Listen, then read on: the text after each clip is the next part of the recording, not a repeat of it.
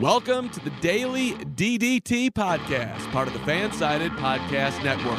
Here's your host, Jaden Becker. Alexa Bliss dealing with the social media stalker, Bad Bunny topping merchandise sales, and what does Impact Wrestling need to do to compete with the likes of WWE and AEW? I'm Jaden Becker, and this is the Daily DDT Podcast. You can catch this podcast on all your favorite platforms for your morning drive, lunch break, or whenever you need your wrestling fix. If you like content like this, check out our writers at dailyddt.com. And if you want to hear more from me, give me a follow on Twitter and Instagram at Jaden Becker TV. Last night was Impact Wrestling, but before we get into that, let's get a look at our breaking news. And one of the most important news to come out of yesterday was Alexa Bliss is now dealing with a social media stalker. He goes by the name on Twitter of Albert Little. He has been harassing the WWE star and her fiance, singer Ryan Cabrera, for weeks now, and the person on Twitter noted that he was going to make plans to make a trip to her home in Orlando, which had plenty of fans concerned for sure. And I'm not going to read out the tweets here. I don't want to give any more attention to the man that is making these claims and is stalking Alexa Bliss at the end of the day. So if you're interested in those tweets, it's all over the internet. You could find them on Twitter. You could also find them throughout multiple wrestling news sites, but I'm not going to mention them here. We wish the best for Alexa Bliss and her fiance in these tough times. On a good note, WWE star Eric and Sarah Logan had a baby. WWE was definitely glad to hear that, as Eric has been on the sideline for a little bit because his tag team partner Ivar is on the shelf with a neck injury. Sarah Logan was let go from the WWE on Black Wednesday. That was the day when, on April 15th, when all those WWE superstars, male and female, even a lot of behind-the-scenes people, were cut for financial reasons, even though we know now that WWE definitely has the means to afford a lot of the stars that they let go. But in the better news, Raymond Cash Rowe came into this world 8 pounds, 11 ounces, and 21 3/4 inches long. Both Raymond and the mom, Sarah Logan, are doing great. Congratulations from the Daily DDT family. Bad Bunny topping sales on WWEshop.com. According to Fightful Select, Bad Bunny is the top earner for WWE Shop in 2021. He has sold over $500,000 worth of merchandise. His t-shirt in men's and women's sizes, along with his hoodie, have all ranked in the top 4, with number 5 being Roman Reigns. So can you believe that? Bad Bunny topping the sales. And I've looked at the website and I've seen the shirts. They look great. They're definitely quality stuff and quality wrestling attire, if you will. Personally, myself, I like to collect some wrestling t-shirts. Right now I'm currently wearing the Macho Man Randy Savage shirt with the glasses, the purple one. We all know that from that special promo back in the day. That's the one I'm currently wearing right now. So maybe I do need to pick up a Bad Bunny shirt. Why not? Especially if it's becoming so famous. Definitely something to look out for. And, they give you those promo codes every so often. Maybe I'll pick it up around Elimination Chamber when they give you that buy one, get one for $1 business or whatever. Moving on to Impact Wrestling. That was last night. And a fun show indeed. This is the go-home show to No Surrender. And to start off the night, they had a 8-man tag team match, a preview of the 8-man triple threat survival match at No Surrender. Do you know what an 8-man triple threat survival match is? I don't either, but we will find out this Saturday. I was very confused at first because I thought that we were seeing the 8-man survival match at the moment, but I was incorrect. I was completely off. It ended up just being an 8-man tag, which makes sense looking back. And the winner of that match, well, the members of that match at the beginning, it was Suicide, Willie Mack, and Josh Alexander, and Trey Miguel versus Chris Bay, Ace Austin, Blake Christian, and Daivari. Those 8 men will compete in the 8-man triple threat survival match at No Surrender. In my head, I believe it's a triple threat gauntlet match. So we all know what a gauntlet match looks like. We've seen that a couple times in WWE in the past few months. Try to imagine that in a triple threat sense instead of just a one-on-one. That's sort of what I'm gathering. And maybe has some sort of Royal Rumble twist where they come in at one at a time, maybe not after a pin, but after a time limit.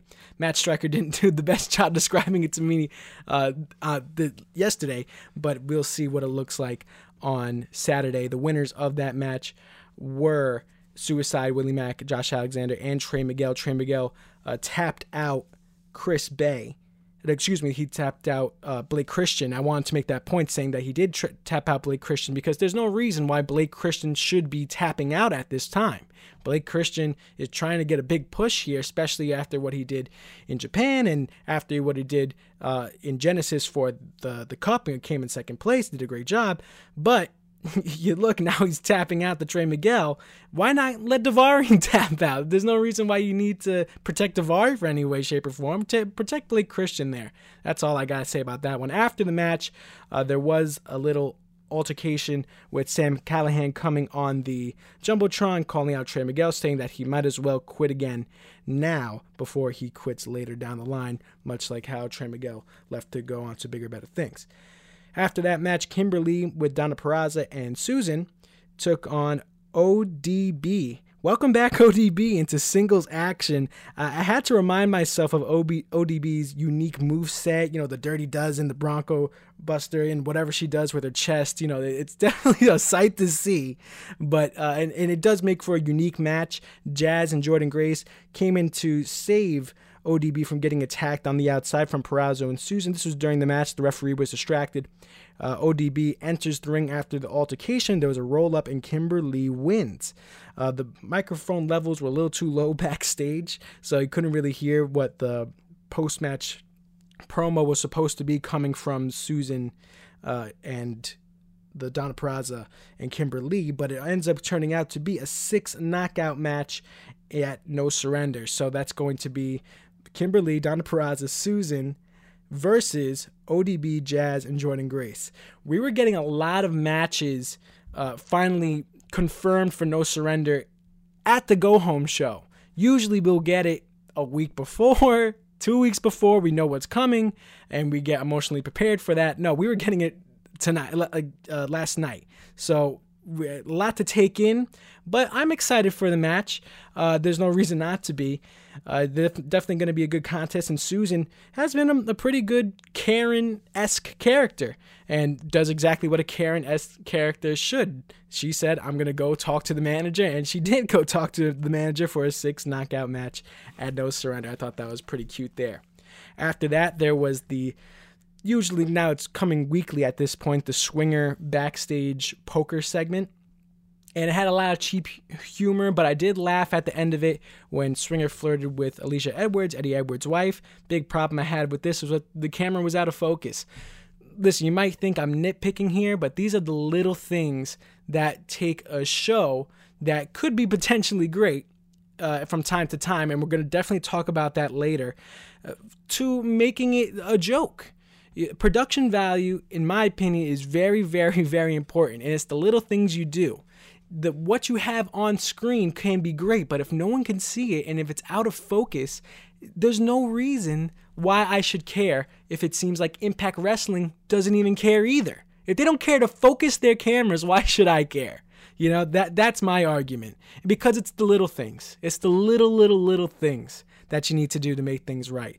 But Impact Wrestling made up for that mistake right after in the next segment with Cousin Jake and his promo. Best moment of the night by far. He comes out, he cuts a little promo talking about his cousin Diener, and Violent by Design obviously enters. Eric Young tries to convince Cousin Jake to join in.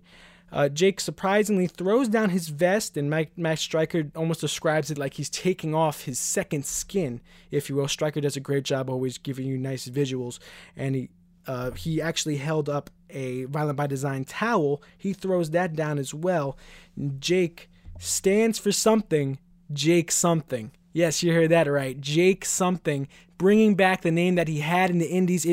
I've used to live tweet a couple of the Impact Wrestling pay-per-views. I think I'm going to start bringing that back now that I'm with Daily DDT and I'm doing these podcasts. I'm going to start live tweeting during the show. That's only for pay-per-views and paid events, if you will. I'm not going to do it for every single night. That'd be crazy. But I'd made the joke, if you're going to break up Cousin Jake and Cody Deaner, you got to give Cousin Jake the respect of a last name. And it could be anything. It could be something. And that was the joke, that it was Jake something. I know it's not a funny joke if I had to describe it, but they give him a last name back, give him the last name that he used in the Indies, Jake something, and that tied the bow for me. I am so excited for this match between Cody and Jake at No Surrender, and it's to end Jake's sickness. It's to possibly bring Jake into Violent by Design. I'd be all for that, but at the same time, even if they continue to feud, I would love to see this go 3-4 more matches. This is a very good glimpse at storytelling that Impact Wrestling can do. This was superb. Top of the line stuff here when it comes to storytelling. But it happens in glimpses with Impact Wrestling. It's not all the time. So I'll take the treats where I can with Impact. And there were no editing glitches here. There was no out of focus here. It was in the ring. So they did a good job with that. So I know, once again, I know I'm nitpicking, but I feel like those are the little things, especially with Impact, that are holding them back. After that segment, Nevaeh with Havoc went against Kiera Hogan. Kiera Hogan dominated early on. Nevaeh slows down the pace and takes control, and then Nevaeh wins via DQ as Tasha Steelz attacks Nevaeh in the middle of the ring with the referee watching. Wasn't even trying to be suspect. I had my roommate in my room with me, and he likes to watch wrestling over my shoulder. He's very new to professional wrestling. I've been doing this for years. I know, we all know how professional wrestling works. The referee's back is turned. Things happen in the ring. It happens all the time. But when the referee actually sees the disqualification in the middle of the ring, it's kind of relaxing. It kind of takes the burden off of the viewer, especially of a new viewer, knowing that, hey, these referees actually can do something. So I thought that was very cute. Fire and Flava trying to argue that it's the officials' fault and that they need new officials, but now they need to defend the Knockouts title in a no DQ match against Havoc and Nevaeh at No Surrender. Once again, another match added to the card, and going nonstop here with Impact, just one after another.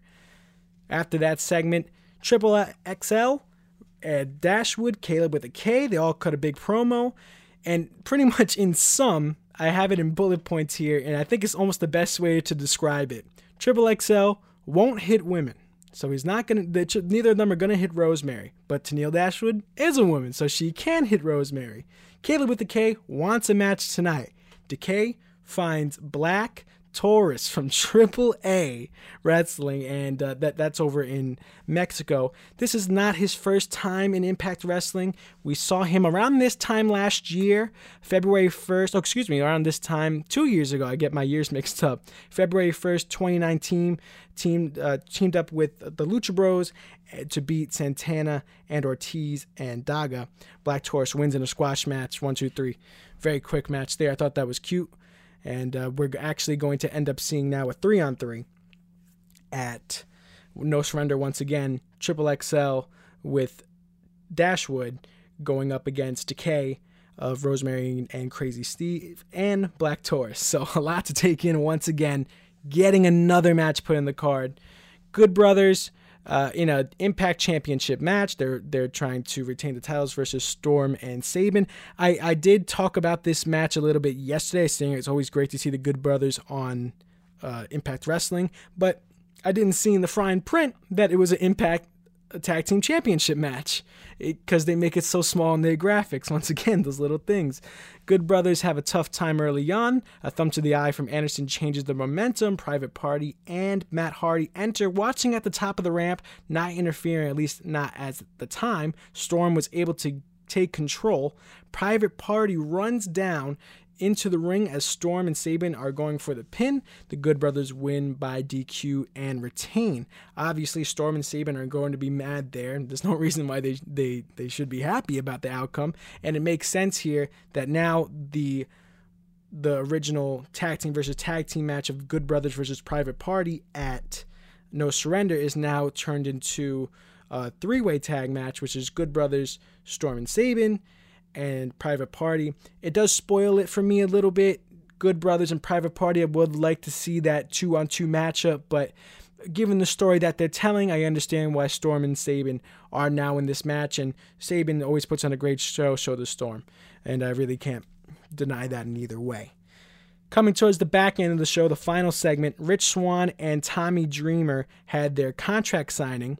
And once again, I'm going to bring up a nitpick point, but I think this was the cherry on top for me on why Impact Wrestling, and why we're going to talk about in the second segment, what does Impact Wrestling need to do to step up to the level of WWE and AEW.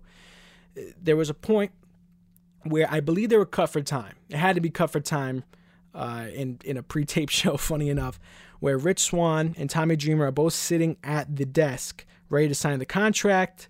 The contract is handed over to Rich Swann first, and it looks like he's about to speak, and then he doesn't speak. The camera angle cuts. It's a jump cut. The microphone's in the other hand, and Rich Swann just signs and doesn't say anything. Obvious editing mistake, obvious jump cut, and an obvious thing that can be fixed. There's no reason why jump cuts should be in a professional product. There's absolutely no way. Absolutely no way. That's one thing that irks me to death. Jump cuts. I can deal with tough storytelling. I can deal with bad mic work, bad promo skills. I can deal with in-ring errors or botches, right? But one thing I can't deal with is bad production. That gives me the heebie-jeebies, if you will. So Rich Swann just signs. Dreamer wants to create history once again. And before he gets a chance to sign, Moose enters and obviously causes a commotion himself, believing that he is the rightful champion, holding that TNA championship belt. Moose and Swann go back and forth in a barking match. And then Tommy Dreamer, in a great segment here, interjects to passionately tell his story on why he wrestles and why he takes to the ring, even coming to the age of 50-year-old as a 50-year-old, to use his platform for good. And signs his contract, hugs Swann in unification against Moose, and obviously a nice way to end the show. But at the same time, that thing that sticks in my mind is that editing mistake.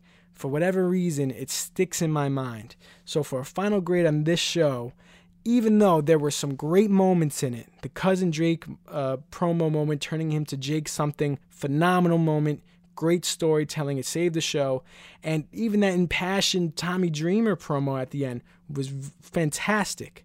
But everything else, and especially those editing mistakes, those little mistakes, hurt me a lot. Final grade, I'm going with a D+. And I know that sounds pretty harsh, but there's a reason why. We're going to get to that later. After the break, we're going to stick with us right here on the Daily DDT Podcast.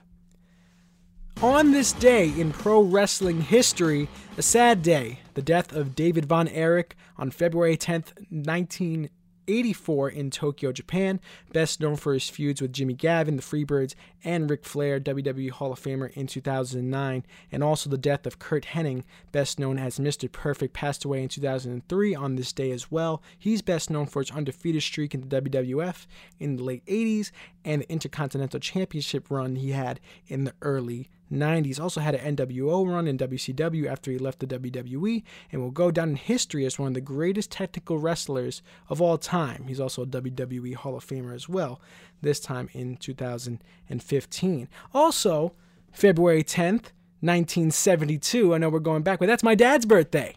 Yeah, sorry to date him there, but that's my dad's birthday. I want to give a shout out to my dad here on the second episode of the Daily DDT Podcast, and the amount of times that he's taken me to wrestling events as a kid. I'm from Queens, New York, so we would go to events, obviously, at MSG. We would go to events at Nassau Coliseum when they held wrestling events. Remember, they even held pay-per-views at some point at Nassau Coliseum. And as of recently, the Barclays Center, him and me would go. And even my little brother, he started to get into professional wrestling at the start of the pandemic. I got him into it because he saw how invested I was.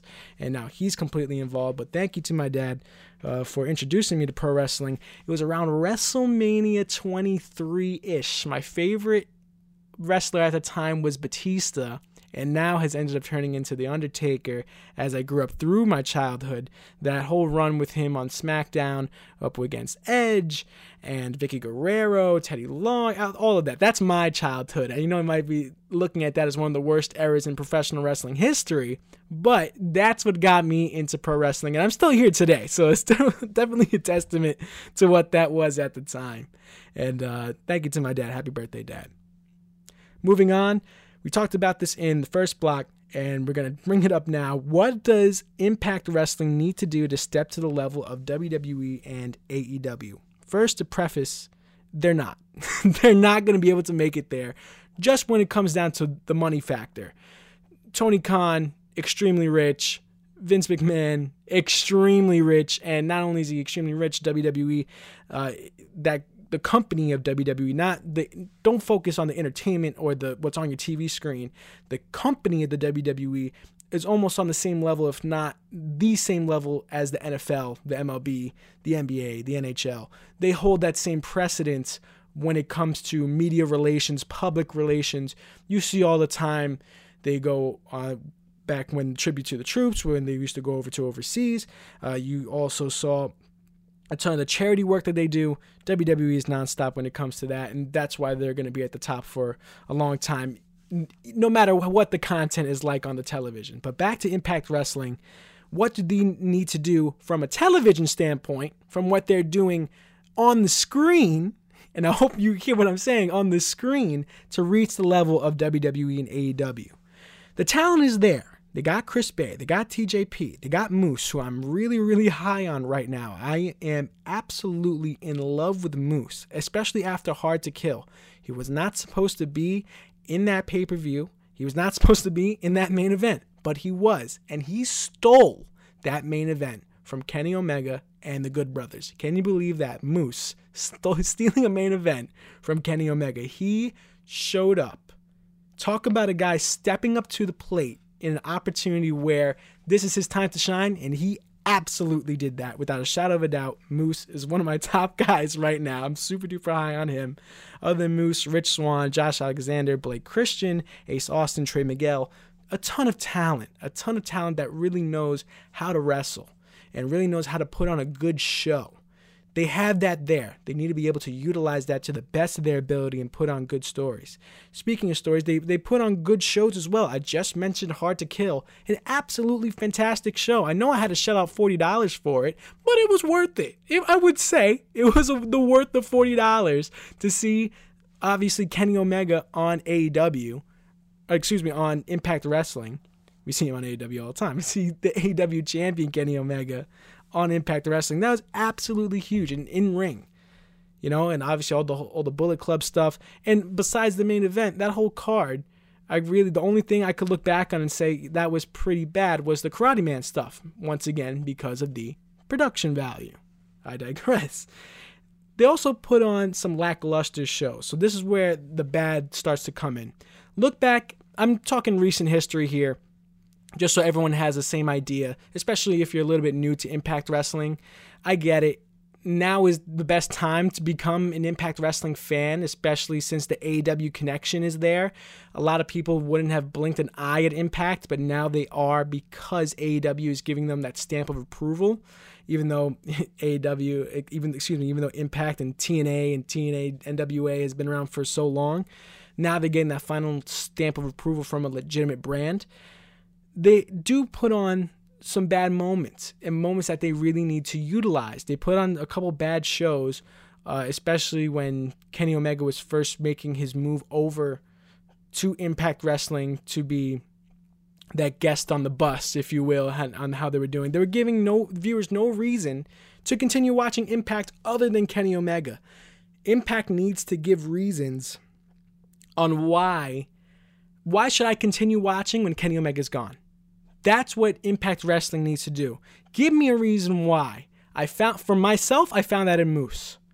I think I will continue watching Impact Wrestling because Moose is that good. I think I will continue watching Impact Wrestling because I really like this storyline. I think I will continue watching Impact Wrestling because I like this tag team. Whatever it is, Impact needs to be able to give that to us, because once AEW is out the picture, what's going to happen? So are the fans coming from AEW. There's no reason for them to be there, because all they want to see is their AEW guys. That's what they need to do for me. I was talking about the Genesis. The main event was the only thing that irked me about that. It was a little too close to the Roman Reigns Jey Uso I Quit match. The Genesis main event was the Willie Mack Moose I Quit match, and it almost had the same formula where Roman Reigns said, I'll quit. You know, he's like, I'm done. I quit because I got what I wanted. You know what I'm saying?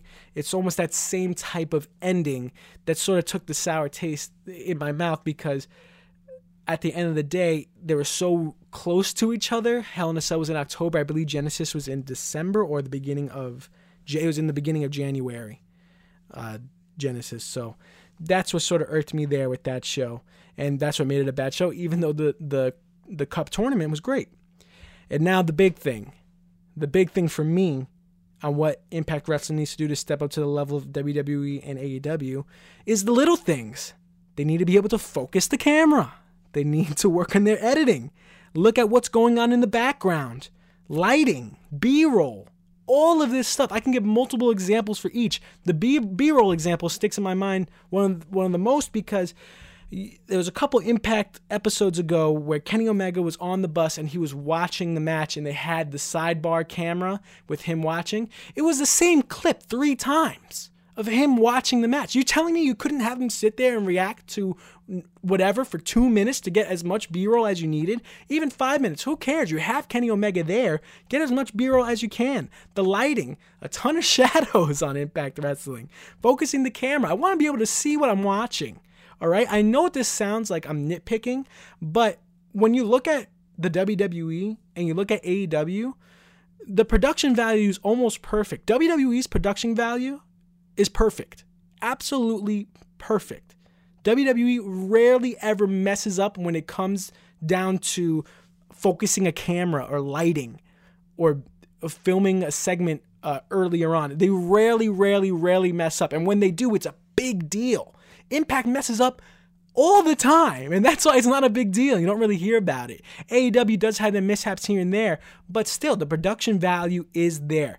That's my thing with Impact Wrestling. They have the potential to be on screen at the same level as WWE and AEW, because they tell good stories and they're able to develop, especially the young guys, to where they need to be, you know?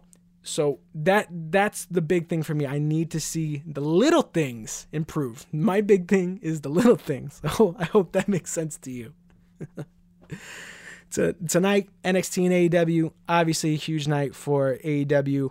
Kenta and Kenny Omega versus Jon Moxley and Lance Archer, a Falls Count Anywhere match. Unbelievable. Kenta coming over from New Japan. Jon Moxley, the New Japan United States champion. Kenny Omega, AEW champion. Lance Archer, top guy in AEW. Unbelievable match. Can't wait to watch it. Start of the AEW Women's #1 Contender Tournament. Cody Rhodes is in action, and Chris Jericho is in action as well, along with MJF. And Sting will make an appearance as well. So everything you want from an episode of AEW. NXT, a little less, but this is the go-home show for Vengeance Day, TakeOver Vengeance Day, coming on Valentine's Day. So Cameron Grimes is making his return, and the Dusty Cup Tag Team Classic for both men's and women's brackets continue as they head closer and closer to the finals. That's all for me. You can catch this podcast on all your favorite podcast providers. If you like the content you hear in here, check out the writers at dailyddt.com. They do amazing work. And if you want to hear more from me, give me a follow on Twitter and Instagram at Jaden Becker TV. I'll see you tomorrow with another episode of the Daily DDT Podcast.